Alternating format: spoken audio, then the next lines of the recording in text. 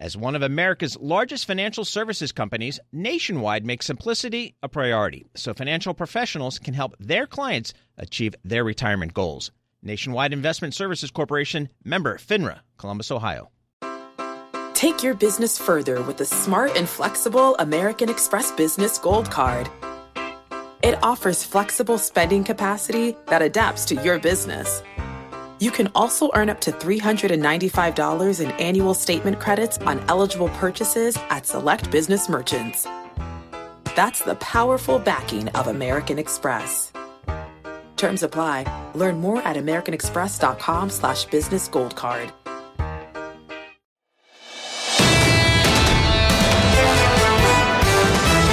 This is the Bloomberg Surveillance Podcast. I'm Tom Keene, along with Jonathan Farrow and Lisa Abramowitz. Join us each day for insight from the best in economics, geopolitics, finance, and investment. Subscribe to Bloomberg Surveillance on Demand on Apple, Spotify, and anywhere you get your podcasts. And always on Bloomberg.com, the Bloomberg Terminal, and the Bloomberg Business app. This, to me, is the question. How much do we see shares absolutely pummeled if anything is disappointing? There's only one person to answer that question. Walgreens analyst Stuart Kaiser, U.S. equity trading strategy head at Citigroup. Stuart, I know you don't talk about individual stocks, but this is just a microcosm of the earnings battle over the next 6 weeks. Yeah. And I think, look, earnings have been obviously a very pleasant surprise or a very painful surprise if you've been bearish on a year-to-date basis. I would agree with you. The bar is pretty high going into earnings this quarter, particularly in the tech space. So that's going to be, I think, a very, very strong test. We have seen investors kind of gravitating towards stocks that have strong EPS momentum. This kind of happened ahead of last earnings season as well. So, when the bar is high, you try to go with the stocks I think you feel like you can rely on from an earnings perspective. What do your securities analysts say at Citigroup? They've got this. I get all the feed from Citigroup for some reason. And, Jane Fraser, she's long on, IBM. I hear about it first. But the bottom line is, what do the troops say about this pending season? Look, I think it's going to be a mixed bag. And I think the question is, where do you put the most focus? To me, a lot of, to continue the Walgreens conversation, it's the services side of the economy and it's the labor market and consumer spending that are the things I think you need to pay most close attention to going to the second half of the year. I'm looking right now at Walgreens shares down 7.4% in pre-market trading on the heels of this disappointment. It wasn't a severe disappointment, but it was a disappointment. What does that say about the potential sell-off if there is any crack in any of the big tech names, given where valuations are, given where expectations are, and given how lofty some of these stock prices really are right now? Yeah, look, it's going to be a minefield, I think, for tech earnings. And the tough part, too, is you look at that week between July 24th and July 31st, you get the FOMC, and that's when you get, large cap earnings. So, that last week in July, I think, is going to be very busy for you all and obviously very busy for us. And yeah, to your point, I think the bar is very high here for a lot of those stocks, particularly if you look back to last quarter. A stock like Microsoft, a stock like NVIDIA, which were considered consensus longs, still managed to rise considerably on earnings. And I think they now face the challenge of backing that up. Headline out right now, Delta Airlines thanks the Abramowitz fan for profit-making travel in July. Thank you. Yeah. Are you just basically it just continues. tweaking my... Walgreens tanking as we go, and Delta out with a complete redo. Lisa, why don't you visit it here? Free cash flow was greater than $2 billion. They popped FCF up to $3 billion. I believe that's a 50% lift on free cash flow. Well, this has been the perennial story, right? That people keep traveling, that the distortions post-pandemic have continued. Given some of these post-pandemic distortions, and we were talking before we went on about how people do keep on spending, and maybe they were conditioned by remaining cooped up and feeling like they have to seize life at the horns or whatever kind of psychological rationale you want to put on it. But Stuart, how does that color your view of whether you're more optimistic or more pessimistic once we get the reality of these earnings? Look, I think it's earnings, and to your point, is consumer spend and employment. And if we're going to have a recession in the second half of the year, it's going to have to come from the consumer side of the market, right? So that's why there's so much focus on the labor market. I think going into earnings, there's a high bar for tech, mostly because tech has been leadership of the market, and I think there's a high bar, a lot of focus on consumer companies just to see if the spending is following through. Are they continuing to be able to pass through inflation, or are they starting to have to discount, to get people in the door? So I think, those are the two areas we'll probably focus on the most for earnings coming up is can tech hit the bar and what signal are we getting on consumer spend? What does it mean that tech earnings is a minefield, that whole period is a minefield at a time when you've been pretty optimistic about where the market's heading? Yeah, look, the tech trade is obviously not, as we've said, as clean as it was, at the beginning of the year. And, I think the bottom line here is if you look at sales revisions, if you look at EBITDA revisions, they've been, higher for tech and even higher in the AI space. So that kind of sets your bar, a little bit higher for expectations. And, what we've seen the last, I would say 1 to 2 months is long-only investors in particular starting to have some fatigue in terms of tech buying. We're starting to see some outflows from the space.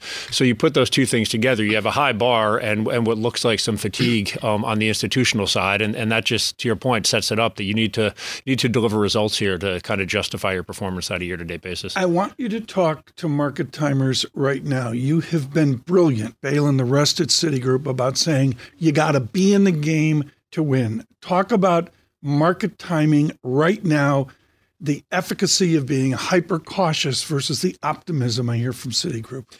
Yeah, look, I think even our optimism is starting to get a little bit tired, to be completely honest with you. Partly it's price action and partly it's one of the reasons we were kind of more bullish coming into the year was so much stock had been sold last year. And we thought that those positions kind of needed to be rebuilt. And just the data we're seeing on flows suggests that those positions have largely been rebuilt. Call it you're 75% of the way, along that path. So from our perspective, it does kind of impact risk reward a little bit. So look, we are still relatively positive. Gun to our head, we'd say up rather than down at this point. But the risk reward is definitely. But that's the nature of a bull market. I'm sorry, we're not in the first leg off the mat. Bramo was wicked gloomy the third week of October last year. And guess what? We all got off the mat and went. It's not supposed to be like that now, right? No, it's not. For a number of reasons. One is you've had a tremendously positive economic data surprise to start the year. That's flowed through to earnings expectations as well. I think that's helped lift the market. But look, you get above 4,400, and it looks like institutional investors at least have started to, just sort of call pause a little bit in terms of their inflows into the market. So that means one of two things. Either I think you need to take recession risk out of the system, which would be your next leg higher, or you're going to need, retail to continue to sponsor this market to the upside. Are you one of those people who says if there is a sell-off in tech, it's a buyable dip? That's what I keep hearing from everyone. Look, I think if there's a sell-off in tech, I think that means markets are down in general. You're not going to get tech down with markets up, right? So every dip is a buyable dip, I guess. But, from our perspective, I think if you get a pullback here, I agree with you. I think there are a lot of people waiting to get into the market, a bit lower, which probably means right now we're in the pain trade to the upside. People didn't want to chase it. I think what you'll probably have is people buy a little too quickly on the way down and then kind of have to average themselves in. The floor is clearly higher than it was to start the year. I agree with you. I do think you'll see, I don't want to call it value picking, but you'll definitely see some people who'd be happy to buy the market, call it 5 to 10% lower here, which, as you know, limits the downside. Right? I don't know if you knew this. This is brilliant, Stuart. Thank you so much. But Bramo's got the East Bay 44 from Grand Banks on delivery later this summer. It's gorgeous with a light blue. And I don't even understand what he's saying. She's named it Buyable Dip.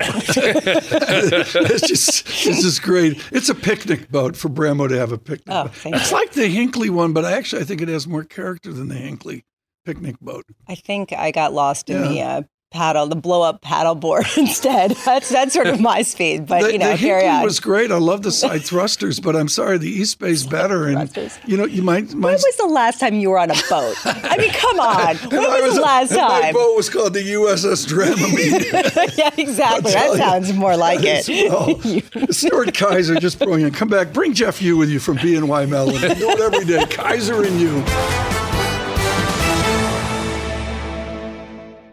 Nobody ever says make it complicated. That is why Nationwide makes simplicity a priority by providing financial professionals with straightforward, client-ready resources. From clear strategies to help clients meet retirement savings and income needs, to ways to cover rising healthcare costs and more. Nationwide simplifies planning so more time can be spent helping clients. Nationwide is on your side. Nationwide Investment Services Corporation, member FINRA, Columbus, Ohio. Take your business further with the smart and flexible American Express Business Gold Card. It's packed with benefits to help unlock more value from your business purchases. That's the powerful backing of American Express. Learn more at americanexpress.com/businessgoldcard.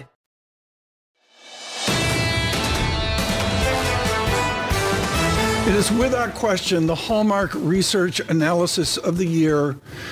You could hear the silence in Washington as the International Monetary Fund, led by the economics of Gita Gopinath, looked out to 2028 and saw a growth trajectory that took us back decades to 1990. It was an extraordinary call on tepid economic growth. We need an update. We go to Portugal and Sintra, the meetings of the European Central Bank. Francine Lacroix of The Pulse in conversation with Dr. Gopinath. Francine, good morning. Good morning, Tom. I am delighted to be joined by Gita Gopinath, of course, of the IMF, who yesterday also really opened the forum here in Sintra with a very powerful speech linking fiscal policy and monetary policy and really reminding everyone that they had to work in tandem. So, Gita, thank you so much for joining us. When you look at the fight against inflation, there's now a lot of talk about recession, the fact that core inflation is still high, but headline inflation is coming down. What does a policy mistake from central banks now look like? First of all, it's a pleasure to join you, Francine. What we're experiencing is that inflation is taking a long time to get back to its target. And yes, headline is coming down significantly, but core inflation, while it has eased, is still persistently high. So in this environment, our advice is that central banks will need to stay the course. In the case of the ECB, that will mean that some more continued tightening, and then to stay on hold to make sure that you're confident that inflation is coming back durably down.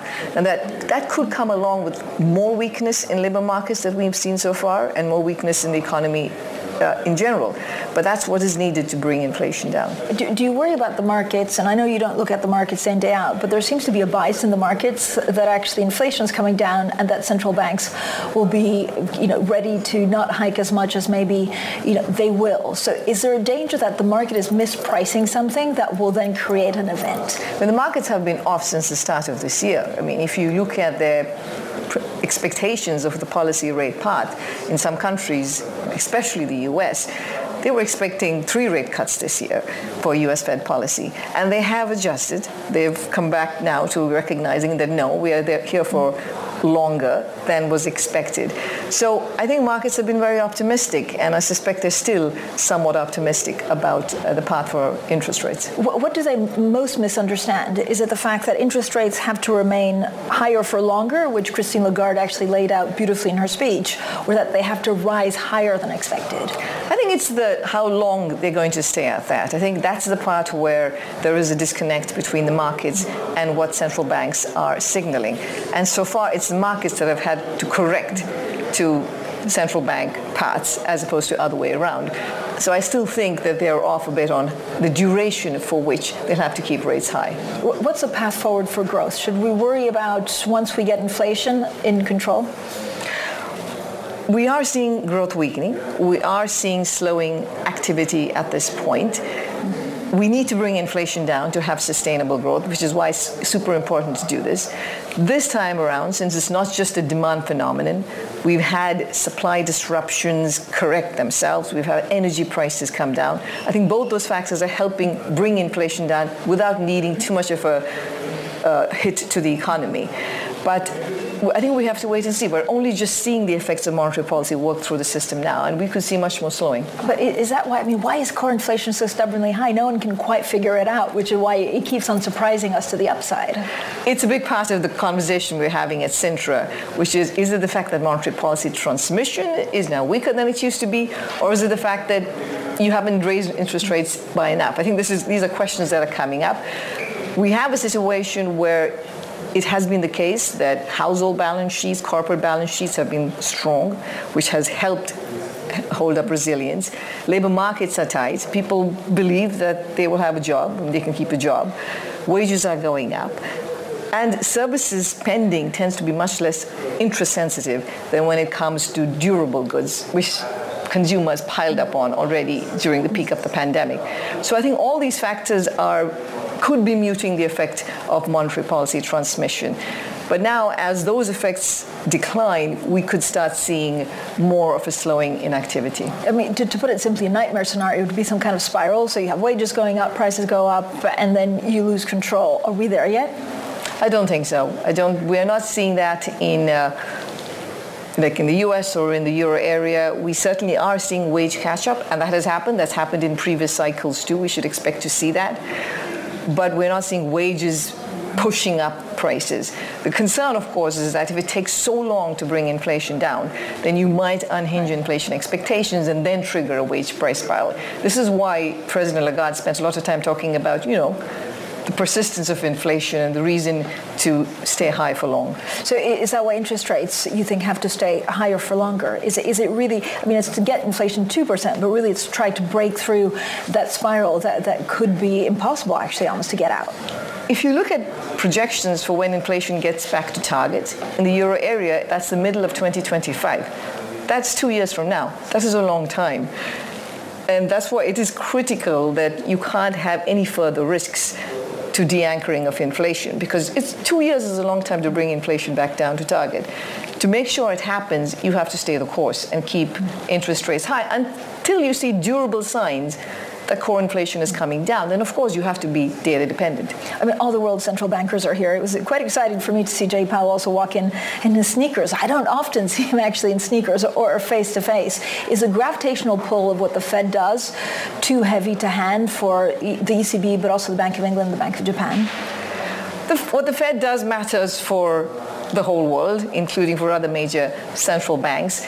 But I think this is a time when central bankers are coming together also to understand inflation dynamics better. There are still several questions. There's a lot of uncertainty on the outlook, and Sintra is a good learning experience for all central bankers. How hard is it for monetary policy to counter fiscal policy? And again, because we're seeing inflation rise, that means the cost of living goes up. So it's understandable that politicians want to be there for their citizens. I think it's perfectly good for governments to want to be there for their vulnerable citizens and to provide targeted support. What is not really good at this point would be to have broad-based support that generates very large fiscal deficits, especially increases in fiscal deficits, that then feeds into inflation. That is a problem. All the indicators, the fact that we have high inflation now, the fact that debt is high, and we need to build buffers because there are going to be future shocks, all of that point towards fiscal tightening, and that's what we're recommending. When you look at the big central bankers around the world, and of course, in dealing with inflation and growth, who do you think has the toughest job? Bank of England? I think at this point, among the major ones, if I put the US, the euro area, and the Bank of England, I think in the UK, the inflation problem looks more difficult than in the other parts because they have a supply shock problem that came from the energy prices, and they also have the demand side, which is very tight labor markets. And if you look at wages, in fact, in England, this is where you see the most amount of wage pressures coming in. So again, there's also huge reliability on mortgages. So it's not as easy as you just keep on hiking because the housing market is so sensitive to that. Well, I think firstly, the fact that the Bank of England raised rates by 50 basis points recently in their most recent meeting, I think that's a welcome step. That's a clear signal that they are in the fight to bring inflation down. One of the reasons they've been somewhat cautious is exactly what can happen to mortgages and the housing market. But, there's been an increase in the duration of fixed-rate mortgages in the UK, so you have some attenuation of that effect. And household balance sheets are much stronger than they were in the past, so that should also help. Tom Keene was also talking about, of course, your outlook and what we saw just a couple of weeks ago by the IMF. Are you more optimistic now about the world economy in 2024 than you were 6 months ago? We had a projection for the world economy to grow at around 2.8% this year, which was coming down from 3.4% last year, and then going up to around 3%. Our new numbers will be out in July. We don't have it ready at this point. We're getting different data from different countries at this point. But I think the overall story of an economy that's slower this year than it was last year will remain. So how much of the conversation here is also trying to understand some of these forecasts going forward and how central banks actually can do a better job in understanding the impact that monetary policy has on future inflation? I think everybody's trying to understand how economic activity is being impacted by the rate increases that have happened so far, because they have been sizable. The expectation was that we would have seen more slowing down already than we've seen so far. So the surprise is on the resilience of economic activity. Now, of course, we don't want to extrapolate and just assume that this resilience is going to continue. So it's a difficult job for central bankers at this point. They have to, watch the data very carefully. But at the same time, they have to show real commitment to bringing inflation down. Geeta, thank you so much for joining us. Geeta Gopinath there, of course, of the IMF. I also spotted, Tom, the new central bank governor of the Bank of Japan. I have to say it's like a rock concert for nerds. We were quite excited because it's the first time I think he's been traveling for an event since he was made governor outside of Japan. Yeah, the invite got lost in the mail. Lisa was looking for it through her mail today. All I can say, Francine, is you and Dr. Gopinath, I can just see you having the Travestiero at Casa Perquita in Sintra. Lisa, this is very important. It's a sweet, eggy almond cream dusted with castor sugar on top. I'm sure it'll be enjoyable. Francine, thank you so Francine much. Joining us now, someone who's been of immense value to us over the years. Kit Chuk is with the Derivative House, Societe Generale, their chief foreign exchange strategist. Is there a clear vision to the Jukes memo, Kit? I mean, it's the death of summer. You're going to spend all of July and August in some shack in Spain on the beach. And I just want to know, is there a Jukes vision of where we're going? Or are you like everybody else waiting to see what happens?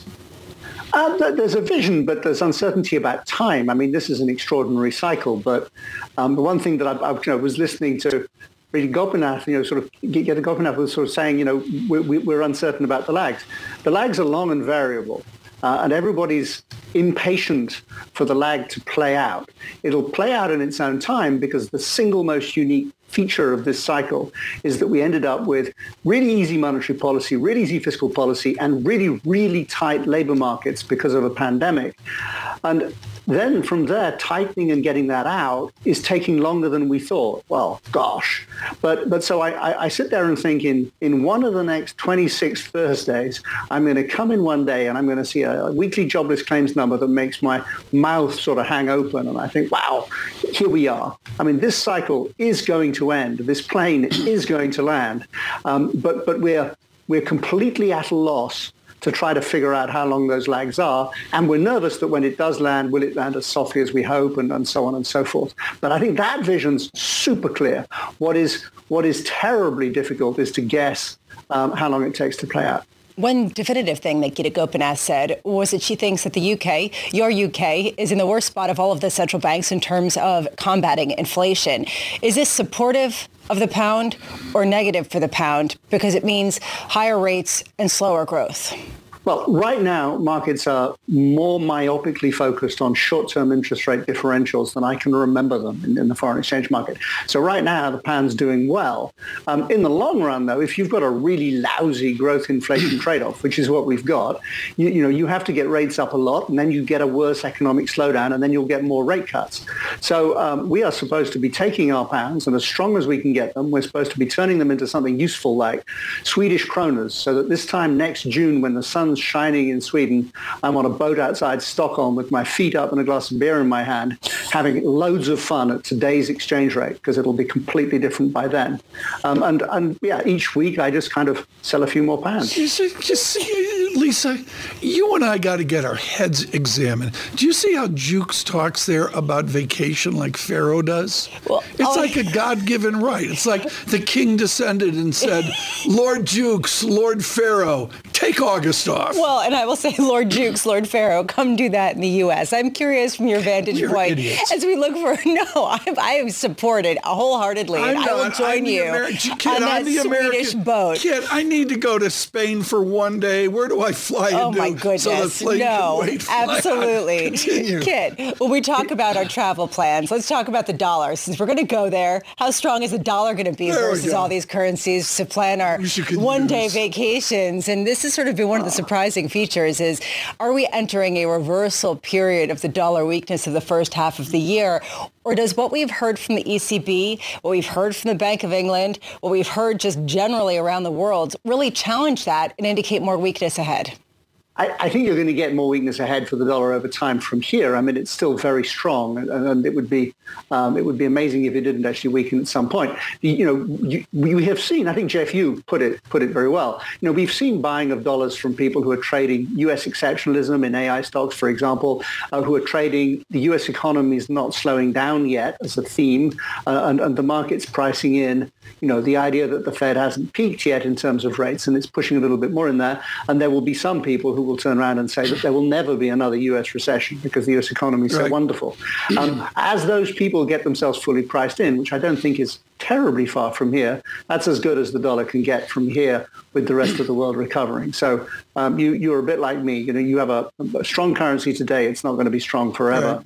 On that basis. Just frame out the opportunity on the Pacific Rim, and particularly with the shock and awe of yuan. I mean, it is a devaluation of the Chinese yuan. I'll let you decide where that tip point is, but 7, all eyes on 7.15. We blow through that to a 7.23 right now. My eyes are failing me. 7.22 on yuan. Frame out the opportunity on the Pacific Rim. The Chinese opportunity is that the Chinese have a problem reviving their economy. They don't have much inflation. I mean, these are not big moves in percentage terms compared to what we see in lots of other places. So they could go further. There's certainly nothing to help it now. I worry that China, if it tries to revive its economy, it can't easily go back to the old kind of boost the real estate market yet again. They'll probably have to make manufactured goods and sell them to the rest of us. And they'll welcome a weak currency to help them do that. So they may get some pain in China. The pain will then spread to the other people who rely on them. It's, I wouldn't want to be terribly long the Australian dollar today if they're trying to sell iron ore to a Chinese economy that's struggling. So I think, and you can see this year, one of the features of this year, the strongest currencies have been Central Eastern European ones that fought inflation hard and Latin American ones that fought inflation hard. There are no strong Asian currencies this year. None of the top few currencies are. I think that's what tells you that the market is kind of getting this to some degree. I quite like selling the other Asian currencies against the yen because the yen's going to frustrate me until it starts going up when they make some policy changes. Mr. Wader could do the world a big favor by getting on board with everybody else today, but that's not going to happen. I need to extend this conversation, but we don't have the time to do it. I really want to talk to Kit Jukes, folks, in the coming days from Spain.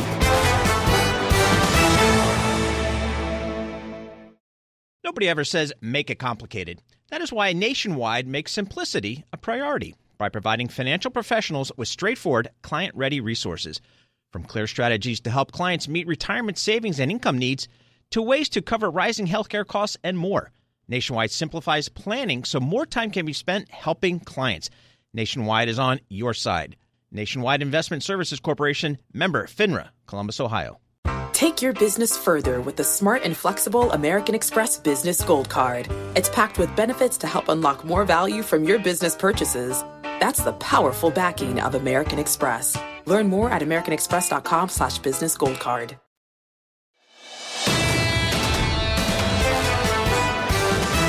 The question around the earnings surprise and whether this is going to be something that becomes a pattern is really the main theme I keep hearing from people. Joining us now to discuss, Cameron Dawson, I'm so pleased to say, Chief Investment Officer at New Edge Wealth. Cameron, how much is that on your radar, that earnings may be the catalyst to the downturn, to the caution that so many people have been warning about? Yeah, I think it is the important factor because even though we still see a lot of dire economic forecasts, effectively economists have us starting a recession in just a few days in the third quarter.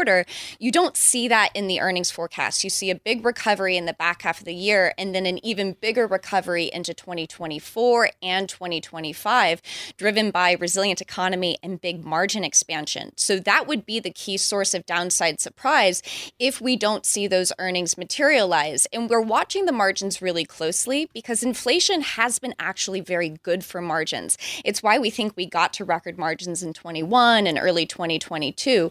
So as inflation continues to moderate, pricing power moderates, that could put downward pressure on those margins. You've been cautious for quite a while. Are you getting more cautious or less cautious? So we've been cautious in expressing it by remaining invested, but staying in quality and saying that we don't want to be taking big risks on very cyclical, economic sensitive parts of the market, at the same time as not wanting to take risks with things that are more speculative, that really require the boost that you get from central banks easing policy to see their stock prices do really well. What's interesting is that we have seen those stocks lead this year. And that's been one of our biggest surprises, is that you have seen the Fed continue to remain very hawkish. But at the same time, you've been seeing liquidity sensitive parts of the market lead the charge higher because there has been a huge divergence of yields and valuations. At New Edge Wealth, how do you respond to people that say, I'm scared stiff, I don't want to participate in the equity market? Have a long-term perspective and have a plan. Because at the end of the day, we have two things that we need to avoid as financial advisors. We need to keep people from selling at the bottom and buying at the top. This used to drive Peter Lynch. He would lecture on the giant at Fidelity. He actually went in one day. He was so angry. They actually went into Magellan. This is folks in the heyday of Fidelity Magellan. And he ordered a survey of who bought at the top and at the bottom and sold at the bottom. And it was stunning. The percentages were just stunning on your observation. And one of the things how we navigate this is by focusing on quality through cycles. Those companies that go down less than they went up in the prior up cycle. And what that leads us to do is not necessarily chase big, huge rallies like we've seen in certain pockets of the market this year, and take kind of a tortoise versus the hare approach. We'll probably get to the same place at the end of the day. Thank you. Thank you, Tom. I appreciate it. Carry on. We'll probably get to the same place without having the big wild swings of volatility as you chase to the upside and then see big reversals to the downside. So here's, I think, the existential question of the year. People are saying it's a recession delayed. Not necessarily deterred completely. You're talking about some of the sectors that did really well this year, even in the face of the rate hikes. That will play out just later. When do you say the models are broken and that this is something new, something different at a time when this economy and these markets seem much more resilient to rate hikes than ever before? That's the key point. And I think that this is a function of 10 plus years of quantitative easing that kept long interest rates down. It allowed people to term out their debt and effectively dulled the power of monetary policy going forward. Because one of the things that you've seen this year is that you're not seeing the impact from higher rates impact consumers or corporations simply because they were able to term out debt and have very long maturities. And so now, as you see rates rise, people kind of shrug simply because there is not that same impact. Cameron, I'd love your thoughts on this, because this is something we were talking about yesterday, that markets basically shrugged this off because it was a number of tail risks that you couldn't really price in. Do you have a renewed thought on that? Our thinking is that unless there is something that keeps Russia from continuing to be able to flood markets with heavily discounted oil, that markets probably will look in the other direction. Because one of the key things that has been bullish for markets is the moderation in oil prices. Part of that is a function of Russia selling so much oil at discounted prices. So if we start to see something that could impact Russia's oil production or their ability to be able to continue to sell, that would be the key upward impact on inflation and thus downward impact on markets. One more question. Where are you on a 60-40 reallocation here? It's mid-year. I got to reallocate. Do you believe in 60-40? We believe in 60-40 plus alternatives because there are still fantastic opportunities outside of traditional asset classes where we see dislocations because of all the turmoil of the past couple of years, where we are starting to allocate to things like venture very selectively in private credit. It's a popular place to be, but we are finding great opportunities outside of your traditional assets. Cameron Dawson, thank you so much. Greatly appreciate it. The right person at the right time. That must mean it's a conversation with David Rubenstein. Afsana Beschloss is one of my favorite people in the world. She is prodigious in knowledge of international hydrocarbons. This is exceptionally well timed. From Rock Creek, Afsana Beschloss with David Rubenstein. Look for that tonight at 9 p.m. An important conversation, and in hindsight, even more important given the uproar that we see in Russia. Belarus, and Ukraine. He is with the Carlyle Group. David Rubenstein joins us this morning. David, I literally got goosebumps. She is just the perfect person to talk to. Tell us what Ms. Beschloss brings to the table. For those who don't know, Afsana Beschloss is an immigrant from Iran. She was educated at Oxford. She was the treasurer and chief investment officer of the World Bank and subsequently started her own firm called Rock Creek, which is now probably the largest woman-owned investment firm in the United States, certainly the largest woman-owned firm by a woman who's an immigrant, managing about $17 billion. Afsana is involved in a lot of philanthropic activities as well, on the board of the Council on Foreign Relations, Rockefeller Foundation, chairman of the PBS board, and so forth, PBS Foundation board. And she's really very insightful about where the economy is going, because she's investing this $17 billion on a daily basis. She's really actively involved in the markets. And she has a very good knowledge as well about the energy world, because that was what she first studied when she was at Oxford. I'll say she's really quite good at it in conversation after conversation over the years. David Rubenstein, just in the last 24 hours, we've seen Lawrence Fink, I believe over in China with the World Economic Forum, not backtracking, but finessing the new ESG message. To me, Dr. Beschloss is hugely focused on the realities of hydrocarbon. What were her thoughts on climate change and on this recalibration of ESG? Well, her view is that the energy transition is underway. Obviously, it's not going to be happening overnight. On ESG, she's been a big believer in ESG and is very focused on it. Clearly, there's pushback now, but in the end, I think it's trying to put your finger in a dike, trying to stop ESG from coming forward. Many people around the world are not as worried about the politics of ESG as many people in the United States might be. And as a result, you're seeing in Europe and other parts of the world a real concern about ESG and the need to be more sensitive to environmental concerns. And Afsana reflects that, because she's really a global citizen in many ways. She's lived in many different places and invests all over the world. She's in Washington, as are you. It's a cutthroat job environment. What is the distinction of Rock Creek and their shop as they try to keep, find, and retain outstanding women employees and managers? The firm has about 50% of its investment professionals and employees are women. There aren't that many investment firms with that higher percentage of that size. It's a very large firm at this point, managing, as I mentioned, $17 billion. So it's been a bit of a struggle, I would say, to be an immigrant and to be a woman trying to build a firm like that. I've known her for a while, and briefly she worked at Carlyle, I should say, and before she started her own independent firm. And I would say that she's known to many people around the world for being very smart, very articulate, and very conscious about the importance of ESG. I should also note, for those people that recognize the last name, her husband is Michael Beschloss, who's the distinguished presidential historian. Well, he's not only a distinguished presidential historian, but David, let's be clear, her husband has kept Twitter sane here in all the uproar. He's a national institution with informing the public of presidential history out on at Twitter. I look, David, at where we are right now, and I want to speak to you with your public service to the nation and the Carter administration, but almost a nation starving off the recent NBC poll for some form of middle ground or moderate politics from both parties.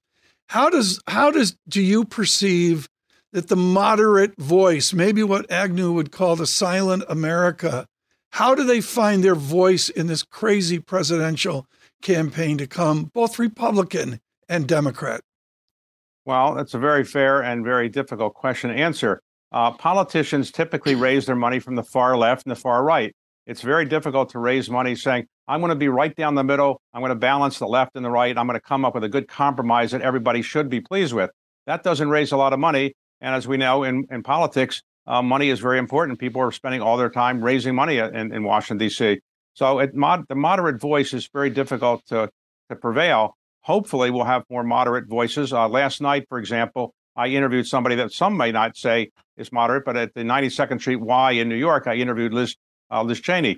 Now, clearly, people on the right side of the spectrum would say she's not moderate. People on the left side would say, well, she was very conservative. Now she's doing good public service kinds of things. But whatever you think of Liz Cheney, finding people down the middle that people on the left and the right can agree on is very, very difficult. And I would say it's the biggest challenge that we have in our presidential campaign is how do you get your head above water and get some attention unless you get something done on the far right or the far left, which gets the attention. Coming down the middle doesn't get much attention. Well, Ronald, I'm going to suggest, and I defer to you, David, but Ronald Reagan codified this process. There's just no question Ronald Reagan was the one, literally as an FDR Democrat in his childhood, came over the Republicans, grabbed the right, and moved to the center. Is that process dead? Well, Ronald Reagan was seen as being on the far right, more on the right than his competitor at the time, Gerald Ford. But ultimately, the far right became the center. And so today, Ronald Reagan would not be seen on the far right. Donald Trump might be seen on the far right, but not Ronald Reagan. But Reagan is somebody who, had a way to communicate that was great compared to other politicians. He was called the great communicator for a good reason. And even though I was not his political supporter, I like to quote him from time to time. And my favorite Ronald Reagan quote is, the most dangerous words in the English language are, "I'm from the federal government, I'm here to help you." Well, I think that there's a little bit of that going on based on the zeitgeist right now. David, let us bring it back to hydrocarbon here and Dr. Beschloss. What's her view on a barrel of oil out 1 year or a Rock Creek 3 years? Well, as a general rule, if you ask the CEO of an energy company where oil prices are going to be in a month or a year, they will laugh because nobody can really know. At the moment, given the uncertainties in Russia, I suspect oil will drift up for a while. And as the Saudis seem to be trying to cut down production a bit, I suspect there'll be a further drift up. But again, I don't see $100 oil anytime in the near future.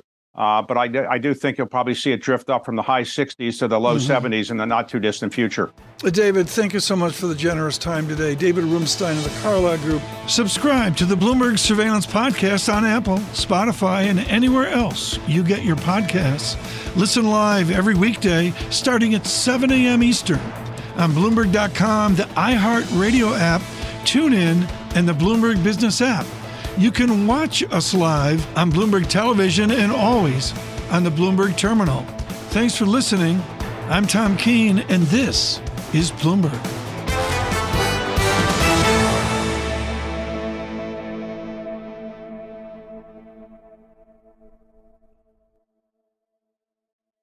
The countdown has begun. This May, 1,000 global leaders will gather in Doha for the Qatar Economic Forum powered by Bloomberg, held in conjunction with our official partners, the Qatar Ministry of Commerce and Industry and Media City Qatar, and premier sponsor QNB. Join heads of state, influential ministers, and leading CEOs to make new connections and gain unique insights. Learn more at QatarEconomicForum.com.